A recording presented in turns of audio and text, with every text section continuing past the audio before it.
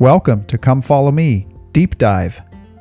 This is where we take a chapter-by-chapter approach to the scriptures that are assigned by the Come Follow Me curriculum of the Church of Jesus Christ of Latter-day Saints. My name is Barry Hillam, and I hope that this podcast will be a benefit to you. In each episode, you will hear a short flyover summary for the scriptural chapter in question, followed by a verse-by-verse reading that is supplemented with commentary from parallel passages of Scripture and from modern-day prophets. You might consider adjusting the playback speed in your favorite podcast player. With that, I'm glad you're with me. Let's get started.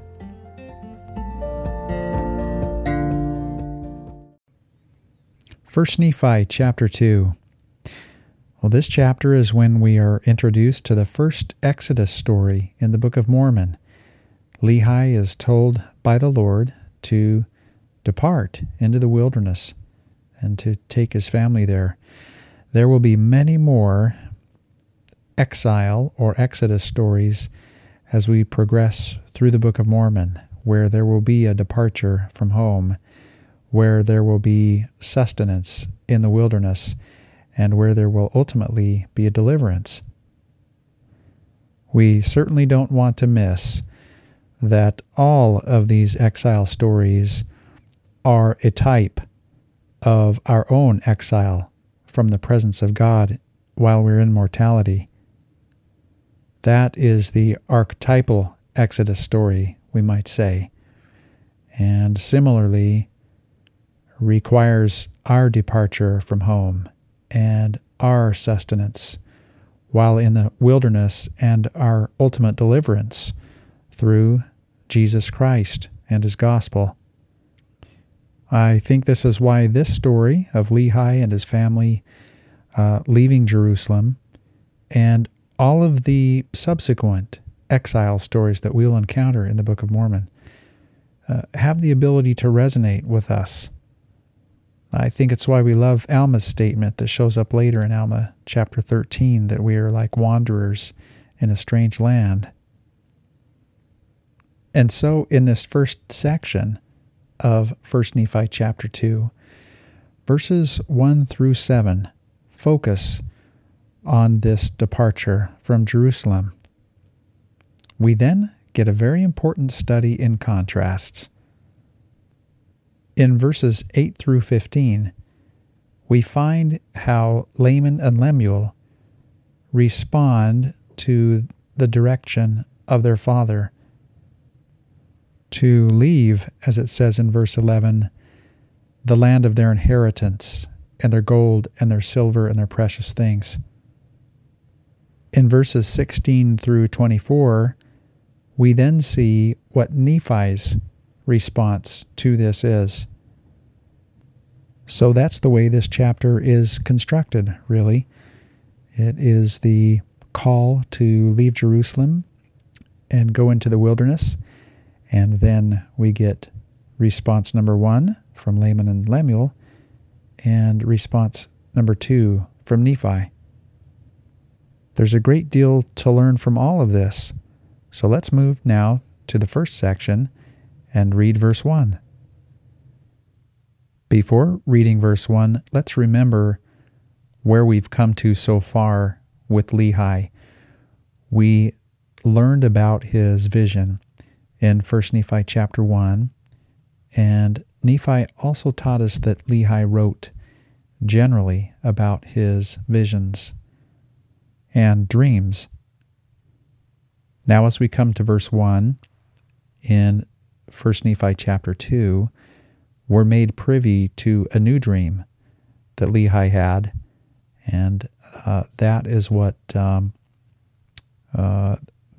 began this journey. So verse 1 says, "For behold, it came to pass that the Lord spake unto my father, yea, even in a dream, and said unto him, Blessed art thou, Lehi, because of the things which thou hast done, and because thou hast been faithful, and declared unto this people the things which I commanded thee.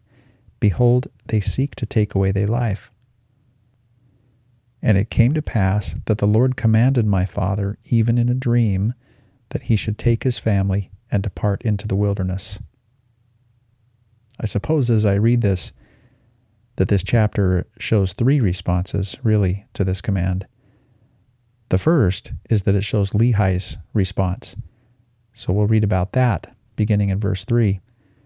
And then, of course, it tells us about Laman and Lemuel's response, who really, they represent the attitudes that were prevalent in Jerusalem that we learned about in the previous chapter. And then we learn about Nephi's response. We see this phrase twice in 1 Nephi chapter 2, the phrase, "Blessed art thou." It's directed here to Lehi in verse 1, and the same phrase from the voice of the Lord is directed to Nephi in verse 19, where it says, "Blessed art thou, Nephi." It seems that a very high bar is set before one can receive commendation from the Lord in this way. Nephi receives a "Blessed art thou" from the angel, or more specifically from the Spirit, when he has his vision in 1 Nephi chapter 11. Nephi's younger brother Joseph receives this commendation in 2 Nephi chapter 3, verse 25, "And now blessed art thou, Joseph. Behold, thou art little. Wherefore hearken unto the words of thy brother Nephi, and it shall be done unto thee even according to the words which I have spoken." We find it in Jacob chapter 5, at the very end of the olive tree allegory. The Lord of the vineyard tells his servants, "Blessed art thou, because ye have been diligent in laboring with me in my vineyard." Alma receives this from an angel in Alma chapter 8. When he's told to return to the city of Ammonihah, and when so many good things follow that, the angel says in verse 15, "Blessed art thou, Alma. Therefore lift up thy head and rejoice, for thou hast great cause to rejoice. For thou hast been faithful in keeping the commandments of God from the time which thou receivedst thy first message from him." Alma says it to Helaman in Alma chapter 45, after giving him a line of questioning, where Helaman says, "Yea, I do believe, and yea, I will keep thy commandments with all my heart." After he says these things, in verse 8, Alma says, "Blessed art thou, and the Lord shall prosper thee in this land." And this might be the most memorable "Blessed art thou" passage in the Book of Mormon. It's Helaman chapter 10, when a voice comes to Nephi, the son of Helaman, and says, "Blessed art thou, Nephi, for those things which thou hast done. For I have beheld how thou hast with unwearyingness declared the word which I have given unto thee unto this people. And thou hast not feared them, and hast not sought thine own life, but hast sought my will, and to keep my commandments." So it's a beautiful phrase and relatively rare in the Book of Mormon.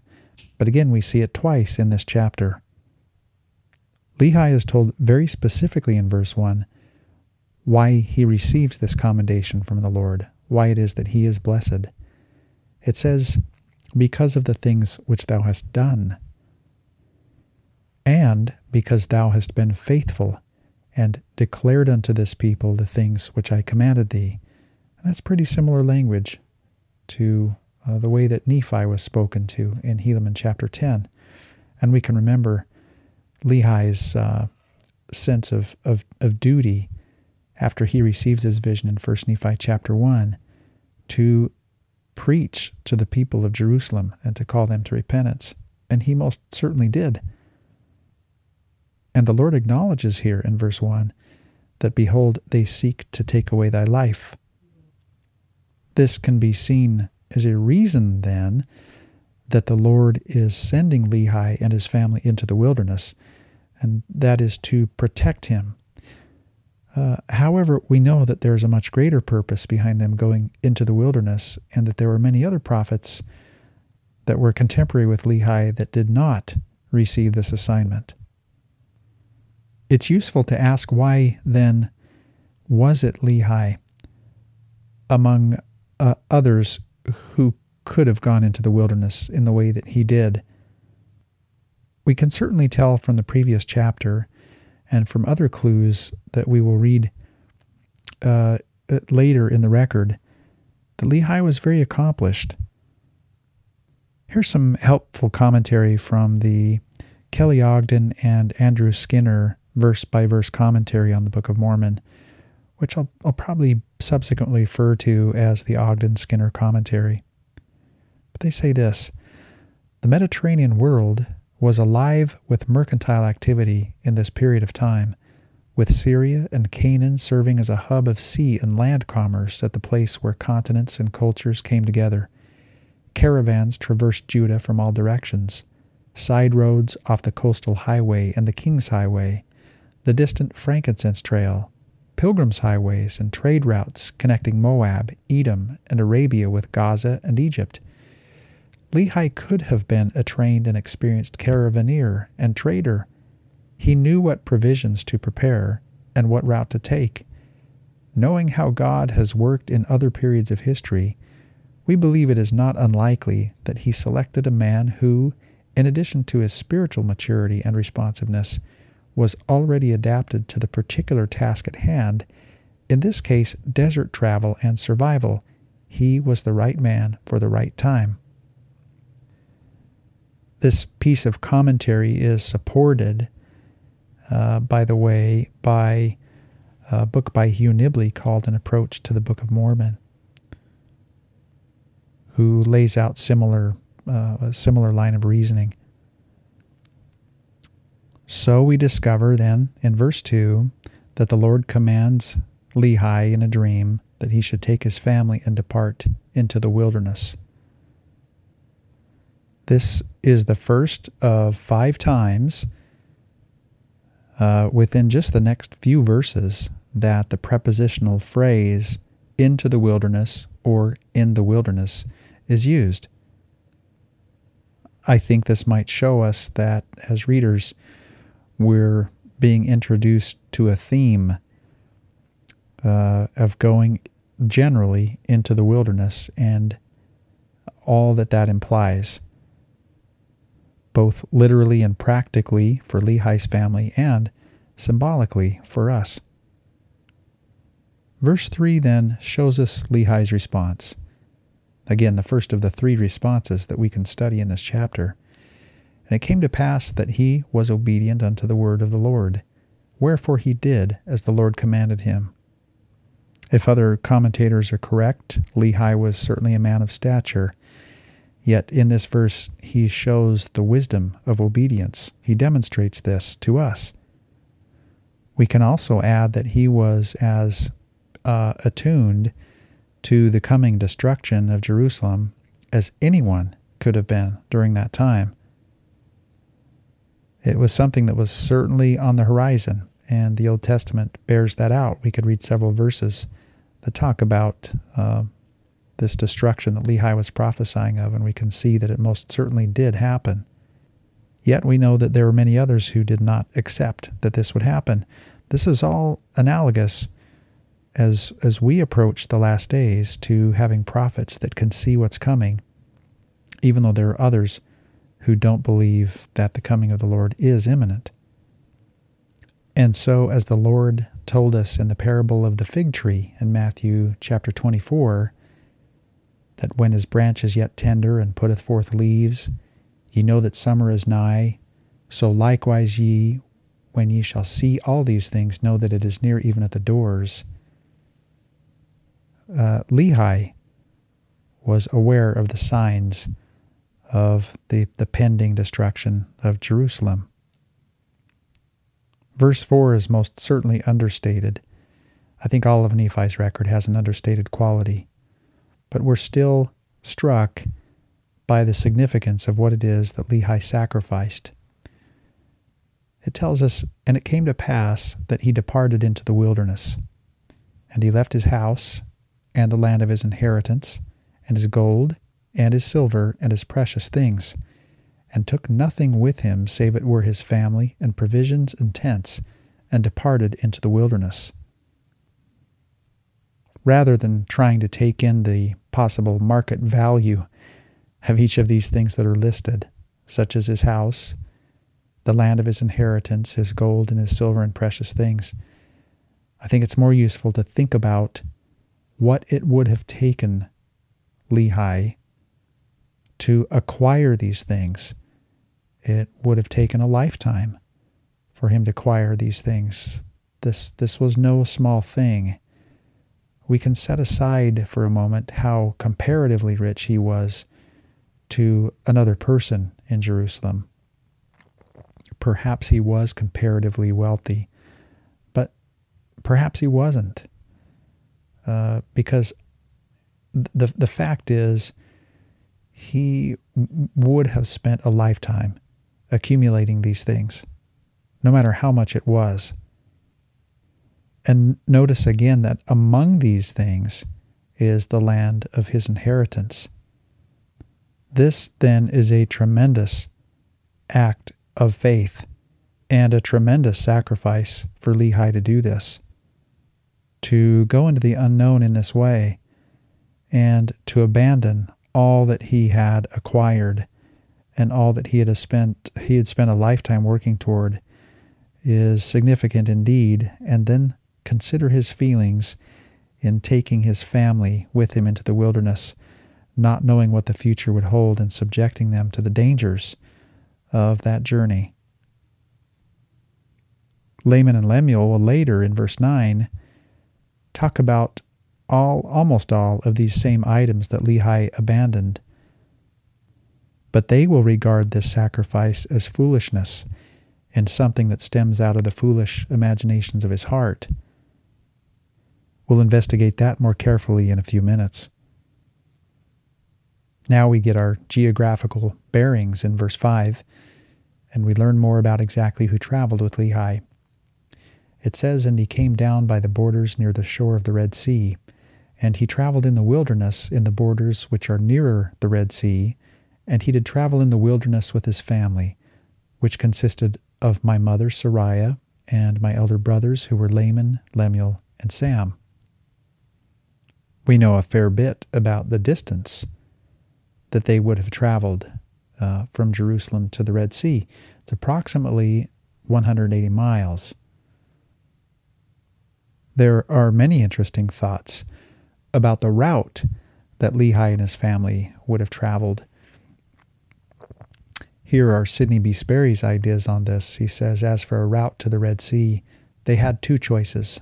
They could go either directly south of Jerusalem by the road through Hebron and Beersheba, and thence through the great wilderness to the northern tip of what is now the Gulf of Aqaba, or they could go directly east across the Jordan until they struck the ancient King's Highway and then proceed south or nearly so until the Gulf of Aqaba was reached. Lehi probably used the western route.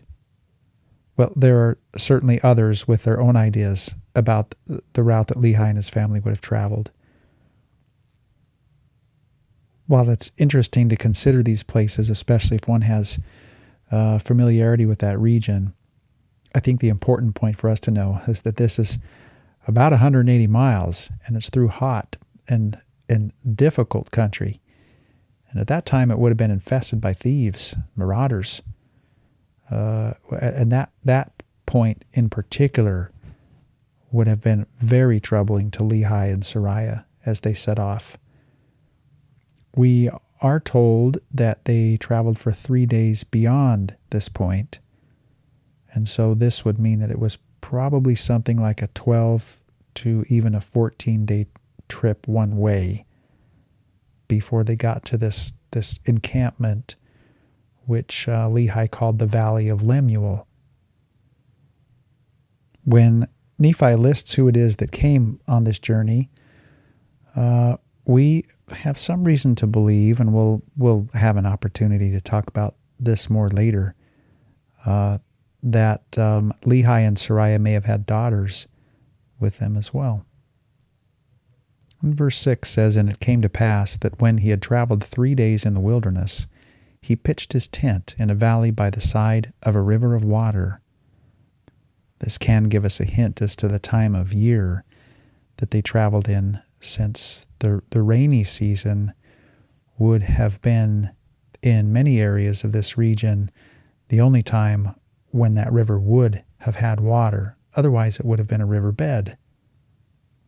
Then we come to this thing that Lehi does in verse 7, which we might think of how the brother of Jared and the Jaredites responded when they arrived in the promised land. I want to read that very quickly. In Ether chapter 6, verse 12, it says, "They did land upon the shore of the promised land, and when they had set their feet upon the shores of the promised land, they bowed themselves down upon the face of the land, and did humble themselves before the Lord, and did shed tears of joy before the Lord, because of the multitude of his tender mercies over them." There's that phrase, tender mercies, that we encountered in 1 Nephi chapter 1. Now, if we consider an exile story to be built of a departure and then a period in the wilderness where we are sustained by the Lord and we're tested, our fidelity to his covenants are tested, and then there's a time of deliverance, then this thing that's happening in the Jaredite story is at the point of deliverance. The thing that's happening here in verse 7 in 1 Nephi chapter 2 is not when they arrive at the promised land. So it's not exactly analogous to the passage I just read in Ether. However, this is an expression of gratitude that can teach us much. It says, "And it came to pass that he built an altar of stones, and made an offering unto the Lord, and gave thanks unto the Lord our God." While many more challenges are yet to come in Lehi's journey, and the journey of his family, and their ultimate arrival to the promised land has not occurred yet, we can see that he still has a heart full of gratitude that he's offering up to the Lord. You can imagine his relief after such an arduous journey, and undoubtedly a dangerous journey, that everyone is still safe and sound. This is also a priesthood act, that the significance of that is not to be missed. An altar of stones is something that was built by prophets during this period of time. Interestingly, in Exodus chapter 20, verse 25, the manner of such an altar is prescribed here. "And if thou wilt make me an altar of stone, thou shalt not build it of hewn stone, for if thou lift up thy tool upon it, thou hast polluted it." So we can guess that Lehi, in the manner of those practitioners of the law of Moses, would have built an altar of unhewn stones. Then we find that he made an offering. I think an interesting detail here is that Lehi has left Jerusalem.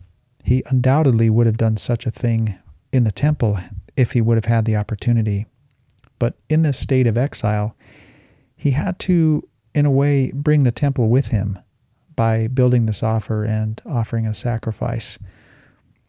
I think there's a message there for us that we too should carry the temple with us and elements of the temple with us.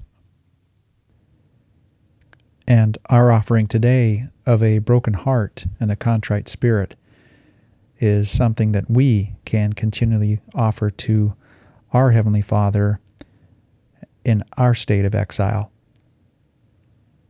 We'll see Lehi and his family doing the same thing in 1 Nephi chapter 7 after they had acquired Ishmael and his family, and they joined them in the same journey. We also find the Nephites doing this much later under the leadership of King Benjamin. And they are remembering Lehi's journey when they do this. It's in Mosiah chapter 2, verses 3 and 4. "And they also took of the firstlings of their flocks, that they might offer sacrifice and burnt offerings according to the law of Moses, and also that they might give thanks to the Lord their God, who had brought them out of the land of Jerusalem, and who had delivered them out of the hands of their enemies." So again, it's a specific thing that Lehi is doing here that has a great deal of precedent, and there were others who did it after him. And again, we can think of our own sacrifice and how that would look to us in our wilderness. We can also take a message from Lehi's obedient attitude here. We can remember this a really critical verse in the Doctrine and Covenants, section 59, verse 21, that says, "In nothing doth man offend God, or against none is his wrath kindled, save those who confess not his hand in all things, and obey not his commandments." I would add to that it's difficult to confess the Lord's hand in our lives if we can't first recognize it. We most certainly can pray for the ability to discern his hand in our lives. As the Lord reveals this to us, we can then offer sincere thanks to him for his hand in our lives. Here's something Elder M. Russell Ballard said. "I often hear people say, 'I told the Lord this,' or 'I told the Lord that.' Be careful not to tell him, but rather to humbly seek and ask your Heavenly Father for guidance and direction. Prayer should be yearning and filled with gratitude." Now we move into the next section of this chapter, where we learn more about Laman and Lemuel's response. We don't move right into their response, but rather we're shown what Lehi does in order to influence Laman and Lemuel. He does something really curious, Lehi, by naming geographical features after Laman and Lemuel. We wonder why he would have done this. We're kind of told, actually, in verse 11, where it says that he spake this because of the stiff-neckedness of Laman and Lemuel. Spake this, meaning that he named a river and a valley after Laman and Lemuel respectively. But even still, I think it's useful to ask, why would this have helped? Could this naming of these places have helped to turn Laman and Lemuel? Lehi was a wise man. Why did he do this? Here's some insight from Ogden and Skinner on this. Lehi then began naming various geographical features around the camp. All hills, rock outcroppings, valleys, and other topographical details were and are given names in the Near East. The ancient Hebrew people loved imagery and figures of speech. The most powerful way to illustrate a truth was to find something in the human experience or conduct that corresponded to something in nature. If only Laman could be like this temporary river, or even better, like a perennial river, continuously flowing toward the source of righteousness. Many parents have wished that blessing for children experiencing difficulties. Likewise, the prophet Amos pleaded with northern Israelites to, quote, "Let judgment run down as waters, and righteousness as a mighty or ever-flowing stream." That's in Amos chapter 5, verse 24. The two prophets, meaning Lehi and Amos, wished that their people would be more constant and stable in their devotion and loyalty to God and his purposes. So this does seem simply to be an attempt by a loving father to influence his two errant sons, or perhaps simply to express his desires to them. We read then in verses 8, 9, and 10, "And it came to pass that he came to that he called the name of the river Laman, and it emptied into the Red Sea, and the valley was in the borders near the mouth thereof. And when my father saw that the waters of the river emptied into the fountain of the Red Sea, he spake unto Laman, saying, O that thou mightest be like unto this river, continually running into the fountain of all righteousness. And he also spake unto Lemuel, O that thou mightest be like unto this valley, firm and steadfast and immovable, in keeping the commandments of the Lord." Imagery like this can certainly only be helpful. And Lehi's use of the terms firm, steadfast, and immovable are instructive as well. Now we learn more about Lehi's great frustration, and for the first time, we start to learn about the character of Laman and Lemuel. These are the antagonists in this journey This is our first encounter with mortal antagonists in the Book of Mormon, and we will encounter many to come. Their rhetoric is very instructive to us when we think about the way in which the Book of Mormon, as President Benson once said, exposes the enemies of Christ. And it can become important for us to understand their rhetoric and how best to identify it and to deal with it. So verse 11 says, "Now this he spake, because of the stiff-neckedness of Laman and Lemuel.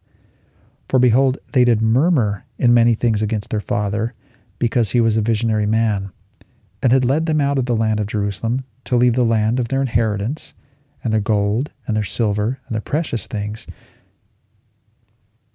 And that's almost the same listing as the previous verse that lists these things that Lehi left, which is verse 4. But the context there is that we can see the greatness of Lehi's sacrifice. But here, Laman and Lemuel are saying that he left those things, now I'll continue reading in verse 11, to perish in the wilderness. And this they said he had done because of the foolish imaginations of his heart. And thus Laman and Lemuel, being the eldest, did murmur against their father, and they did murmur because they knew not the dealings of that God who had created them.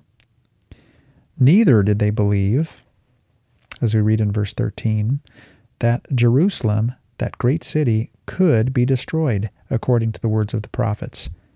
And they were like unto the Jews who were at Jerusalem, who sought to take away the life of my father. So this departure from Jerusalem was not simply a way to escape the prevailing philosophies of Jerusalem, because Lehi unfortunately had to carry those prevailing philosophies with him in his family, because his sons Laman and Lemuel were the embodiment of them. Nephi has already established this, that there were those who sought to take away the life of Lehi. And it seems then, again, that his own sons, Laman and Lemuel, were infected with the same disease. The word murmur is introduced to us then in verse 11, and it's repeated 2 more times. Murmuring is not always open criticism. Here's a good definition of this from Ogden and Skinner. Murmuring may be defined as half-suppressed or muttered complaint, grumbling behind the scenes rather than being openly critical or disloyal.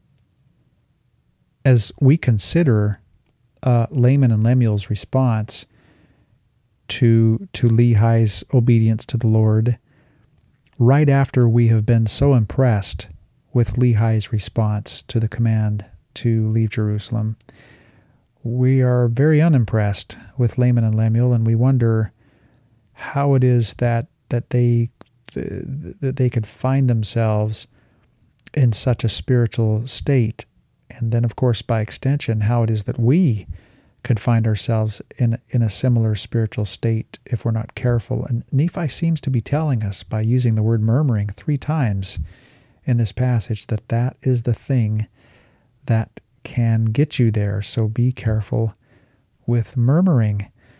Here's an interesting quote by Elder H. Ross Workman, who said, and this comes out of the October General Conference of 2001, "Murmuring consists of 3 steps, each leading to the next in a descending path to disobedience. First, when people murmur, they begin to question. They question first in their own minds, and then plant questions in the minds of others. Second, those who murmur begin to rationalize and excuse themselves from doing what they have been instructed to do. Thus, they make an excuse for disobedience. Their excuses lead to the 3rd step, slothfulness in following the commandment. The Lord has spoken against this attitude in our day. But he that doeth not anything until he is commanded, and receiveth a commandment with doubtful heart, and keepeth it with slothfulness, the same is damned." That's out of D&C section 58, verse 29. I invite you to focus, says Elder Workman, On the commandment from living prophets that bothers you the most, do you question whether the commandment is applicable to you? Do you find ready excuses why you cannot now comply with the commandment?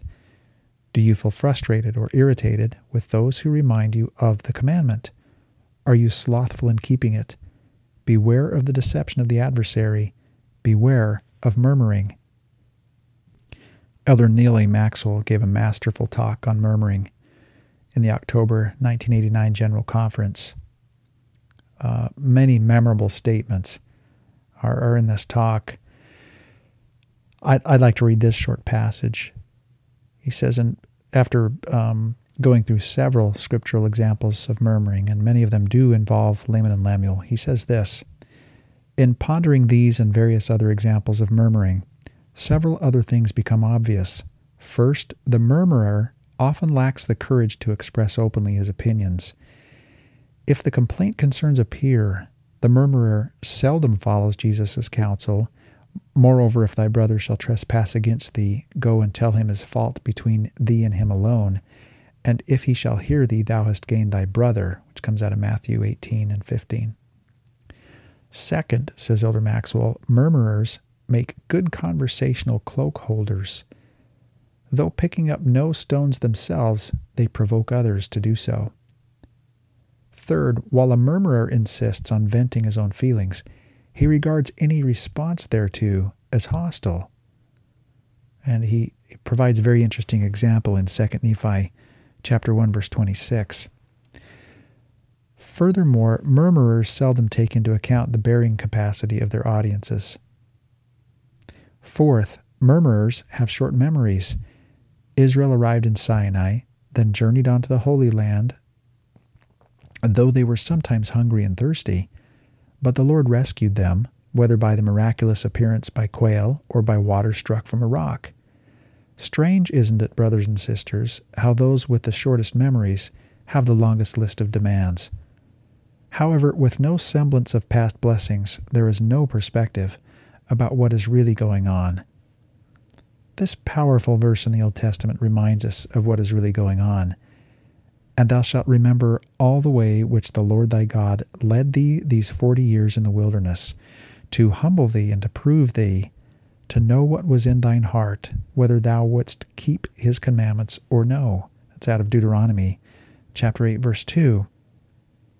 So since the theme of this chapter, or a major theme of this chapter, is exile and exodus, it's interesting to me that murmuring seems to be related to that particular state or condition. And Elder Maxwell is talking about the murmuring that took place with the children of Israel, and you can read their words, which are pretty stunning when we read their murmurings. An example of that is in Numbers chapter 21, verse 5. And the people spake against God and against Moses, Wherefore have ye brought us up into Egypt to die in the wilderness? For there is no bread, neither is there any water, and our soul loatheth this light bread.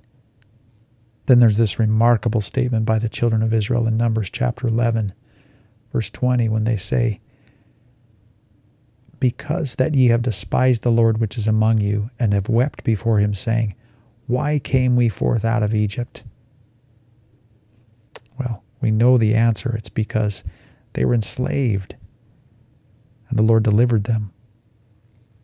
We could talk about murmuring a great deal more, but I think it must be in keeping with Nephi's wishes that we do focus in on this concept of murmuring as we read this chapter. It seems to be an important point to him, and it's a state or condition that we can find ourselves in when we take a journey in exile.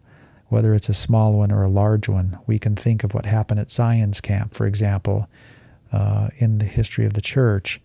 And for us, in our exile and mortality, we have to be very careful with murmuring. It seems almost to be something like a gateway sin. Now it seems that the tone between Nephi and Laman and Lemuel, as we get to verse 14, must have had an element of open confrontation, even though that hasn't been shown yet. Because in verse 14 it says, "And it came to pass that my father did speak unto them in the valley of Lemuel with power, being filled with the Spirit, until their frames did shake before him. And he did confound them, that they durst not utter against him. Wherefore they did as he commanded them." Their frames do shake at another time in 1 Nephi chapter 17, where there is open confrontation between Nephi and Laman and Lemuel. This verse also seems like a harbinger of bad things to come, because we can see that in the end, Laman and Lemuel did comply, but it was not from their own intrinsic motivation. Then we come to this verse that I think is puzzling in this chapter. Verse 16 says, "And my father dwell in a tent." The verse almost seems like a non sequitur. Now we know that he did take a tent. We're told that earlier. But why it's mentioned here in this place is interesting. Why is this verse here? Perhaps we could read it this way. "And my father," says Nephi, "and my father, a man of status, a man of means, a man of station, a man of maturity, a prophet of God, dwelt in a tent." Maybe in a way, Nephi is expressing care towards his aged father. Maybe he's saying that he doesn't like that his father was reduced, and his mother, of course, to staying in a tent. Nephi had great care and concern for his parents in this journey. We especially learn this in 1 Nephi chapter 8, verses 17 and 18, when they are on a ship. Nephi says, "And my parents being stricken in years, and having suffered much grief because of their children, they were brought down, yea, even upon their sick beds. Because of their grief and much sorrow, and the iniquity of my brethren, they were brought near even to be carried out of this time to meet their God.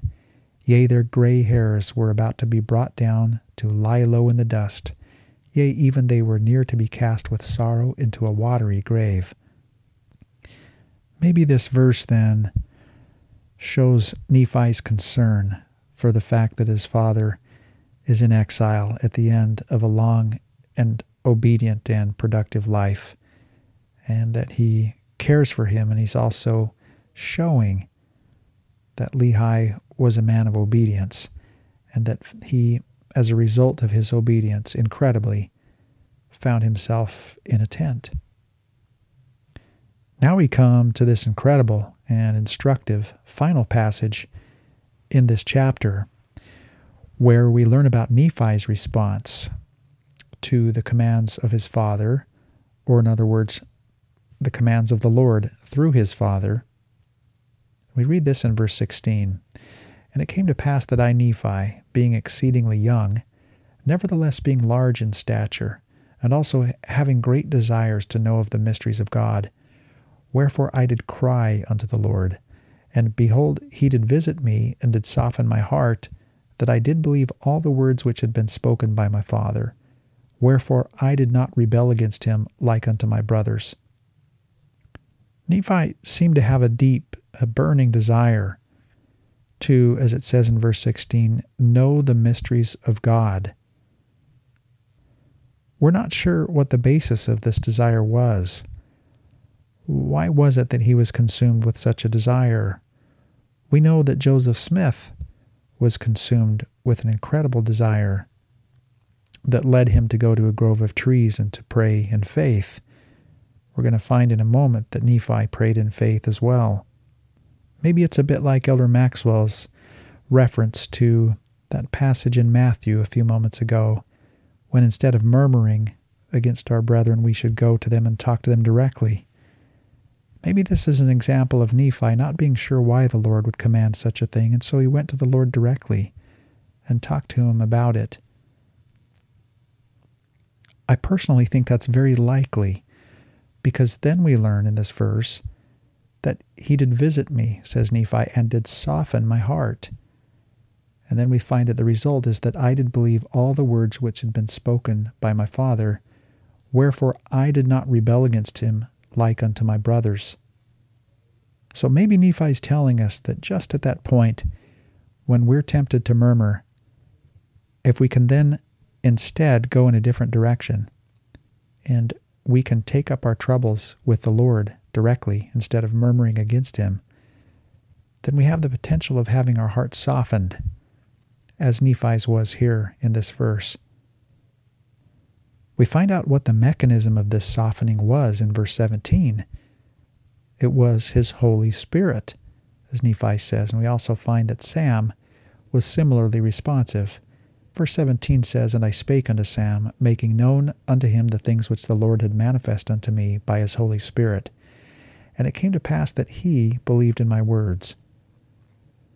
Nephi's mention of the Holy Spirit here is almost incidental, because in the previous verse he says, And behold, the Lord did visit me, but he doesn't say that he visited me by his Holy Spirit. Yet in verse 17 he makes it clear that that is the way in which the Lord did that. The same is most certainly possible for us. We too can approach the Lord in the way that Nephi did, rather than murmuring, and we too can be visited by the Holy Spirit, a gift that we have access to through our baptismal covenant with the Lord.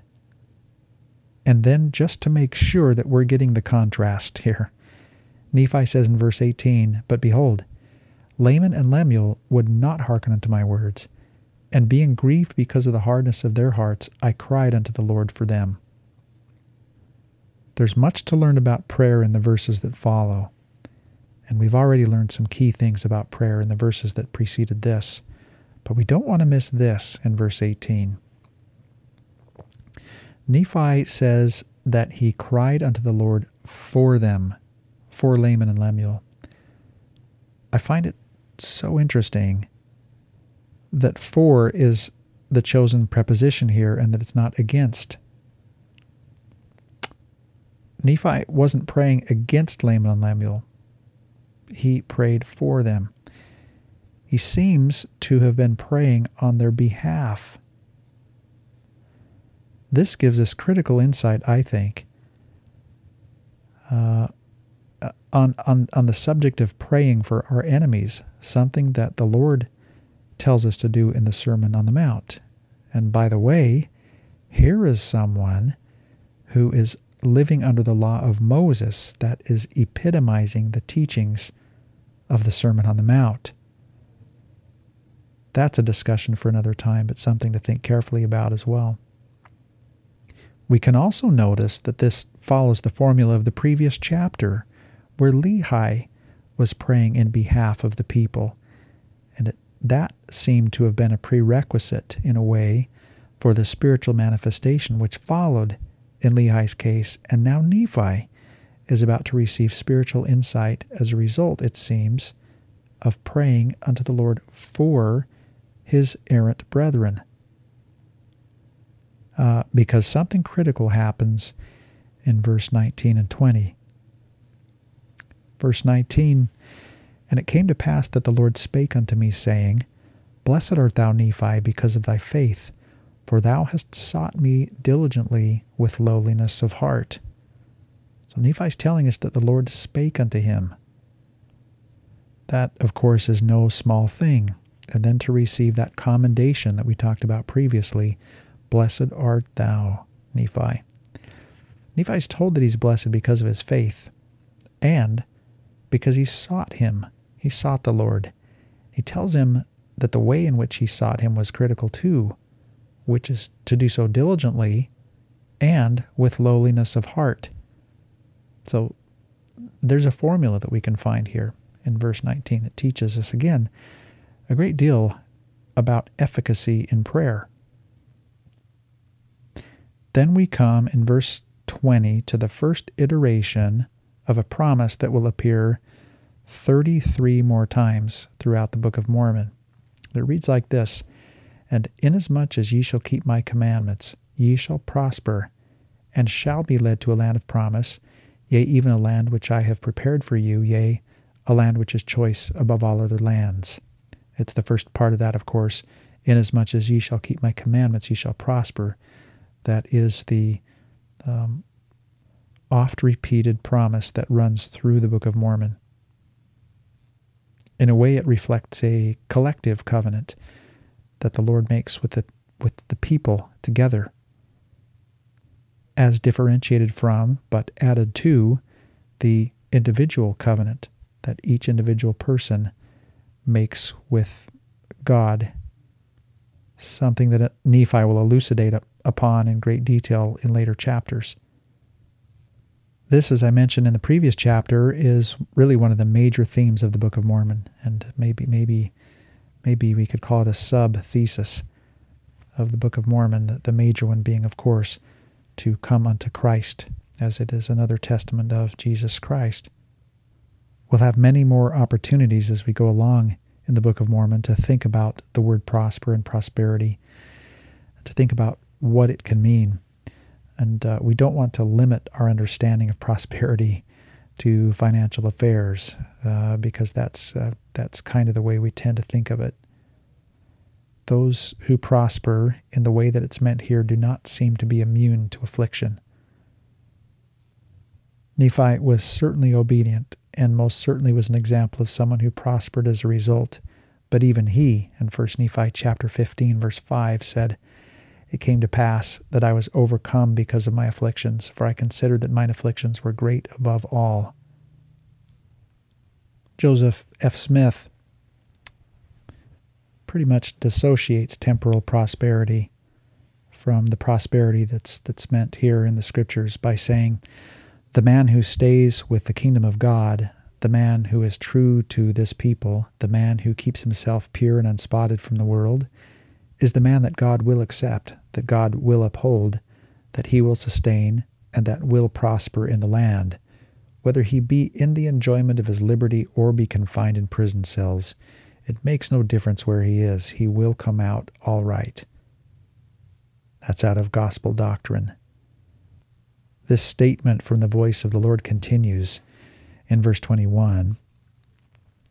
"And inasmuch as thy brethren shall rebel against thee, they shall be cut off from the presence of the Lord."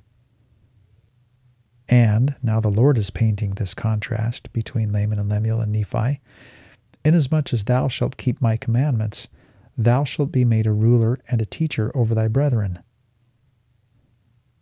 Now, taking on this role of a ruler and a teacher over his brethren when he's the youngest is not just an unmitigated pleasure for Nephi. It's a heavy burden. It, of course, calls Joseph to mind, the youngest son, not the youngest, sorry, but the younger son, compared to most of his brothers but Benjamin, of Israel, or of Jacob, and how he bore a similar burden. Then the Lord's words turn very prophetic in verses 23 and 24. "For behold, in that day that they shall rebel against me," now this is Laman and Lemuel, "I will curse them even with a sore curse, and they shall have no power over thy seed, except they shall rebel against me also." And we will come to wish so much as we move through the Book of Mormon and read this account that Nephi's seed would stay perfectly true so that they would have this blessing. But we find ourselves lamenting ultimately with Mormon that they did not. Then the Lord says in verse 24, "And if it so be that they rebel against me," now we can replace "they" with "thy seed," that helps. "And if it so be that thy seed rebel against me, then Laman and Lemuel's seed shall be a scourge unto thy seed, to stir them up in the ways of remembrance." And this, of course, will happen repeatedly in the record then. In Helaman chapter 12, Mormon pauses to provide us with some editorial commentary. It says the following in verses 1 through 3, "And thus we can behold how false, and also the unsteadiness of the hearts of the children of men. Yea, we can see that the Lord in his great infinite goodness doth bless and prosper those who put their trust in him. Yea, and we may see at the very time when he doth prosper his people, yea, in the increase of their fields, their flocks, and their herds, and in gold and in silver and in all manner of precious things of every kind and art, sparing their lives and delivering them out of the hands of their enemies, softening the hearts of their enemies, that they should not declare wars against them. Yea, and in fine, doing all things for the welfare and happiness of his people. Yea, then is the time that they do harden their hearts, and do forget the Lord their God, and do trample under their feet the Holy One. Yea, and this because of their ease and their exceedingly great prosperity. And thus we see that except the Lord doth chasten his people with many afflictions, yea, except he doth visit them with death and with terror, and with famine, and with all manner of pestilence, they will not remember him. Nephi and Mormon, both such critical record keepers in the Book of Mormon, certainly could commiserate with each other on this point. And in a way, with us as readers, we now have the burden of reading this this account of the opposition party, so to speak, as we move through the Book of Mormon account. And we will learn more, as I've mentioned earlier, about the rhetoric of the enemies of Christ. We can't go for long when starting the Old Testament in Genesis before we encounter Lucifer, and then before we encounter Cain, and we get Cain's rhetoric. And something similar here is happening in this other testament, another testament of Jesus Christ. We most certainly are introduced to this same element at the beginning of the record. We'll learn soon from Lehi himself that this is a necessary element in mortality, that this opposition is a necessary counterbalancing effort that provides us with the experience that we need in our own mortal exile to